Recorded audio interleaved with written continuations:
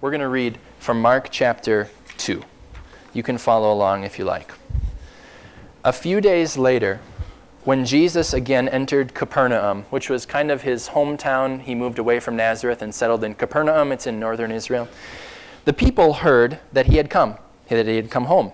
They gathered in such large numbers that there was no room left, not even outside the door. This was of a home, and he preached the word to them. Some men came, bringing to him a paralyzed man carried by 4 of them. Since they could not get him to Jesus because of the crowd, they made an opening in the roof above Jesus by digging through it, and then lowered the mat the man was lying on.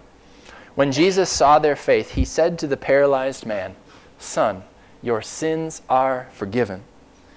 Now, some teachers of the law were sitting there, thinking to themselves, "Why does this fellow talk like that? He's blaspheming." Blaspheming means acting like God or saying you're God, but you're really not.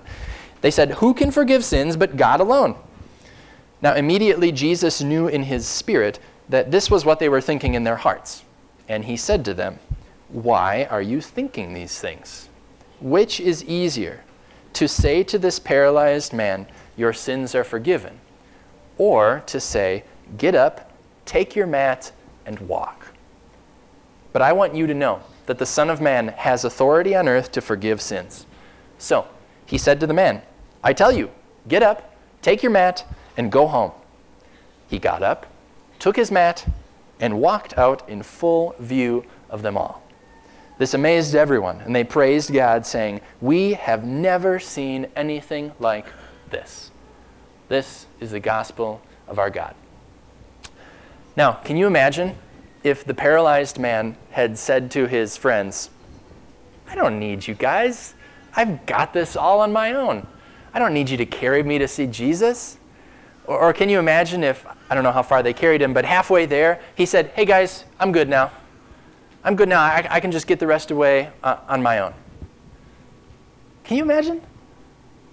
He never would have seen Jesus. He never would have been healed. His legs never would have been strengthened. He wouldn't have been able to walk home carrying his mat. His life, which was changed because he depended on others and because Jesus healed him. If he had said, "No, I don't need you guys," his life would have been drastically different for the worst. It would have been laughable. It would have been inconceivable. It would be like if you're watching a 3-legged race, but only 1.5 of the legs are actually participating in the race. Can you picture it? If you can't, just look it up. There are videos all over the internet. I'm not going to show you any. 3-legged race where 2 people tie their middle leg together and then they got to race. People fall flat on their faces and they just give up and they lie there, and then you've got like a weird zombie thing where you're just dragging the other person. It's laughable. It's laughable. And that's what it would have been if the paralyzed man said to his friends, "I'm good, guys. I'm good." The paralyzed man needed those 4 other guys to carry him.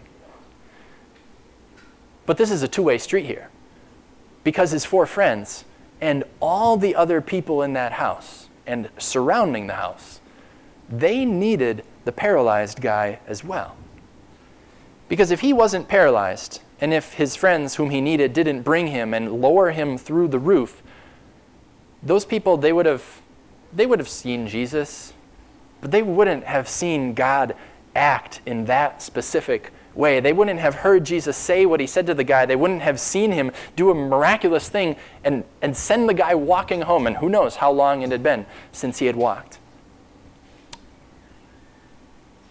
Look around for a minute. Actually do it. Like, embrace that awkward eye contact and then look away. But seriously, turn around. I'm going to be like the teacher who doesn't continue until you all do it. Okay, I don't do that too often. But look around. See the people. See the people who are here. And now look in your head and see all the other people in your life. See maybe family, other family if you have it, or your coworkers if you have them, or your neighbors where you live if you have neighbors. Think about all the people you come into contact with. Your garbage person, your grocery store clerk, your doctor, the person you're standing in line next to. See them. See these people. What needs do they have? and ask yourself, how can I fill the need of that person? Now, back to the story. I'm guessing most people were there because Jesus was kind of this good old hometown boy, and they were proud to have him back. Because if you read the beginning of Mark, you'll see that Jesus, he was out. He was driving out demons and slaying evil spirits. And they're probably all thinking, Jesus, you're back. You've been doing amazing things. Now what are you going to do here? And the people who brought their friend on a mat, I presume that they brought him because they believed that Jesus could actually heal their friend, which is an incredible thing to believe. Like, imagine if this room were full, 450 people, which is 147 more than the fire marshal says we can have. Imagine this place were packed and there were a paraplegic person up here. And then somehow God miraculously healed that person, and he or she did cartwheels and back handsprings all the way out the door, and you had to move out of the way or you'd get hit. Can you imagine that? That's what happened here. And they brought their friend believing that Jesus could heal him. And imagine you couldn't get in. Imagine you're one of the friends now. You couldn't get in, so you go up on the roof and you literally dig a hole through the roof of this person's house. Maybe you said to them beforehand, hey, I'll repair it later. Or maybe you didn't. But you dug a hole, you went to all that work, you carried your friend, you lowered him before Jesus, and then imagine Jesus looks at your friend and says, son, your sins are forgiven. You do a double take. You say, what? Jesus, that's not why we brought him. That's not what he needs. He's paralyzed, Jesus. Can't you see? Like, forgive. Okay, anyone can say sins are forgiven, but Jesus, that's not what he really needs. Kind of a sidebar. This is something that we do. We think we know best what we need. And when Jesus gives us something different, we forget that he's God and our Savior. And that whatever's going on in life, even if it's the worst, it can't be because Jesus doesn't love us because he literally died for you and suffered hell. But the friends, if you're a friend, you say, Jesus, come on, what are you doing? This is not what he needs. And then you see Jesus, and it's almost like he can read the minds of these other people. Because there's this other group of people there, the Bible calls them the teachers of the law, who are only there because they're a mixture of jealous of Jesus and hateful towards Jesus, and they want to just get any ammunition they can to destroy him. And it's like Jesus can read their minds because they didn't say anything, but then Jesus says to them, hey, guys, why are you thinking that? Why are you thinking that I can't forgive sins? What would be easier? Would it be easier, he asks the crowd, for me to say, your sins are forgiven? Or would it be easier for me to tell this man who hasn't walked in however long, get up and walk? And you're standing there thinking, well, you just did the easier thing. It's easier to say your sins are forgiven because it can't really be proven wrong because it's not an outward thing. It's harder to say get up and walk because if you say I have power to tell someone to get up and walk and then you tell them and then they can't do it, shows you're a fraud. So yeah, Jesus, it's way easier to just say your sins are forgiven. And then you hear Jesus say, okay, watch this. Get up, take your mat, and go home. And then he does. And you're incredulous. You can't believe what he just did. You had faith that he could do it, but it happened. And you're happy beyond belief. But then you remember the bigger picture. You remember what Jesus said. He said, I want you to know that the Son of Man has authority on earth to forgive sins. That's what Jesus says, I want you to know. So one more time, give a glance around. See these people? We sang in the last song, we are a family. Yeah? But you don't just love people who are in your family. You see these people? You see in your mind people who aren't here this morning. How can you love them? How can you serve them? Maybe it just means going up and giving them a hug. Maybe it means just listening to them talk for 5 minutes or 10 minutes or 2 hours. Maybe it means you smile at them instead of avoiding eye contact. Maybe that's what they need. Or maybe you take them out to dinner Or you invite them over for dinner, or you say, let's grab coffee, let's catch up, let's talk. Maybe it means you fix their water heater, or you rake their leaves. Those are all wonderful things. Or maybe it means you go up to someone and you say, Jesus has the authority to forgive your sins. Did you know that?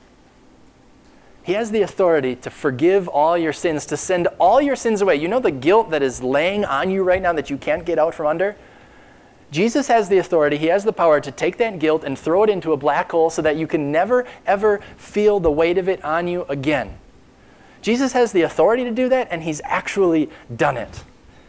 Because when he died on the cross, the burden of all of your guilt, and mine too, was on Jesus, and when Jesus died, your guilt died with him. That could be another thing you could do to serve someone. Because someone in your life, more than likely more than one person, but let's keep it simple, someone in your life is depending on you to tell them that Jesus has the authority to forgive every last one of their sins. And that's what we're here for. We're here, you're part of a church to carry people to Jesus. Maybe you pray for them to be healed of their physical illness. That's wonderful. That's what these people did. Maybe you carry them to Jesus also for forgiveness. And when this is working, oh man, a circle of unselfishness, it's incredible. A circle of people serving each other, because that's what it is, right?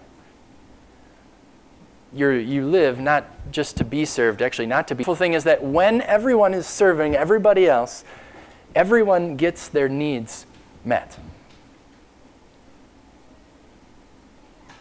That's what Jesus calls. And when there's a group of, 100 people all serving each other, it is almost the best thing. Almost. Because the good news today, it's not that you have a group of people here and out there who depends on you and that you can depend on. That's not the good news. That's a very good thing. But it's not the good news because it's not always true. Because sometimes we fall short. Sometimes even a church as a whole, we fail somebody. Or you as an individual, you fail in your ability to help. I do it too. If I haven't failed you already as your pastor, I promise I'm going to someday. Sometimes you're leaning on someone back to back and one of them gets up and walks away. Or one of them tires out and really just can't hold you anymore. And that's why the good news is not that you have each other. The good news is that you have each other to point you to Jesus. The good news is that Jesus is never going to get tired and fall over. He's never not going to be there for you. He's always going to be standing. He's always going to be there to lean on. And that's why you can and you must lean not merely on the other people God has placed in your life, but depend on Jesus himself. Because he has the authority to tell someone who can't walk to get up and walk. And he has the power to tell someone who is torn up about their sins. He has the power to tell you, I've sent your sins away. The good news is not that you have each other. The good news is that you have Jesus. Now, it was Friday morning, merely 2 days ago, a little bit earlier in the morning though. And I was feeling guilty, because I was guilty. I'd overpromised and underdelivered, which is not a good thing to do ever. I had said to this church, hey, I'm going to this leadership conference every day. I'm going to write a recap and send it to you so that you can benefit from it as well. And yeah, I did it, but it was like 2 or 3 days late because I had prioritized other things. Didn't do it as well as I wanted to. Some of you as individuals, I'd said I was going to do things for you, contact you, give you something. Didn't. Put other things first. Didn't keep my promise. And that whole read the whole Bible in 30 days thing, which I was very excited about 4 to 5 weeks ago, and which I recruited some of you to get on board with. Yeah, it's January 26th. And I'm pretty sure that if I read the Bible every waking moment of my life, 4 days, I still could not finish it. Guilt sitting on me. And I was in Chicago. The conference was over, but I was with a group of 5 other friends who are also pastors. They're from Columbia, Atlanta, Virginia, Detroit, and Montana. And we're part of a pastor peer coaching group. It means that we call each other every week. We confess ways that we've failed, sins that we've done. We proclaim Jesus' forgiveness to each other. We hold each other accountable. We help each other set goals, and we just encourage. We're there for each other. And I was with these guys, and one of them started off with a devotion, started our Friday, which was going to be full of presentations because we were going to learn from each other. Started off our day with a devotion from Philippians, which was all about joy. I'm like, well, sure, joy, but also all this guilt. And then he brought out the fact that the joy that we have, it comes from the fact that our righteousness, our goodness, has nothing to do with ourselves. That we have joy because Jesus was perfectly good for us and gave it to us and now smiles on us no matter how much we've messed up because your sins died with Jesus. And then the very next thing we did, it wasn't how to in ministry, how to talk with people, how to teach people, although we did that too and it was great. But the next thing we did was a guy led a study of Ephesians chapter 2. And the fancy word is exegetical, which just means you look at every word individually. You look at the Greek. You look at the structure, all the things that is, like literature nerds look at. And we looked at it all, and we saw how each of us, we started off in slavery to death, and we started off dead. And then God, simply because he's so loving, he moved each of us from death to life. Totally undeserved, a free gift. We shared our sins, our shortcomings, our worries, the things on our hearts. And we carried each other to Jesus. And then my guilt left me. Not because I had carried out any of the things I was supposed to do. Not yet, anyways. But because my friends carried me to Jesus, left me at his feet, and Jesus said, "Son, your sins are forgiven." That's what you're here for. To carry each other to Jesus. And leave your fellow people, the ones who depend on you, at Jesus' feet. And then if they wonder, because we all wonder this, I know you do, could Jesus, like a guy like me, a woman like me, could he forgive me? Could he love me? Yeah, he proved it. He's already taken away all your sins. He proved it because he healed the guy who was paralyzed. It's way harder to do that, but he did it. It's also way harder to die by crucifixion, be buried, and then come back from the dead 3 days later. Jesus did that too. So carry each other to Jesus. We all depend on it. Let me pray for us all. Dear Jesus,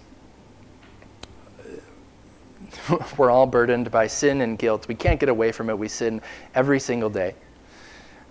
We try to live how you want us to, but we fail. We know you've designed us to be there for others and serve them and allow them to serve us and truly depend on them, but we don't. We fail when we make promises. We try to exist independently instead of depending on others and depending on you. And so we simply fall down and say thank you. Thank you for coming to us and not merely giving us what we think we need in this life, but coming to us each and saying, "Son, daughter, your sins are right now forgiven." Give us the peace that comes from knowing that we are completely in good standing with you, not because we tried hard or we were successful in keeping our promises, but because you have forgiven us for all the times we haven't been. Give us this peace, and give us the confidence and strength to speak this peace to others to carry each other to Jesus, the people who are here, and to go out into our worlds running with you, our candle, proclaiming that Jesus has loved everyone else just like he's loved me. Give us this strength, Jesus. Thank you for being the candle and lighting up our world. In your name we pray. Amen.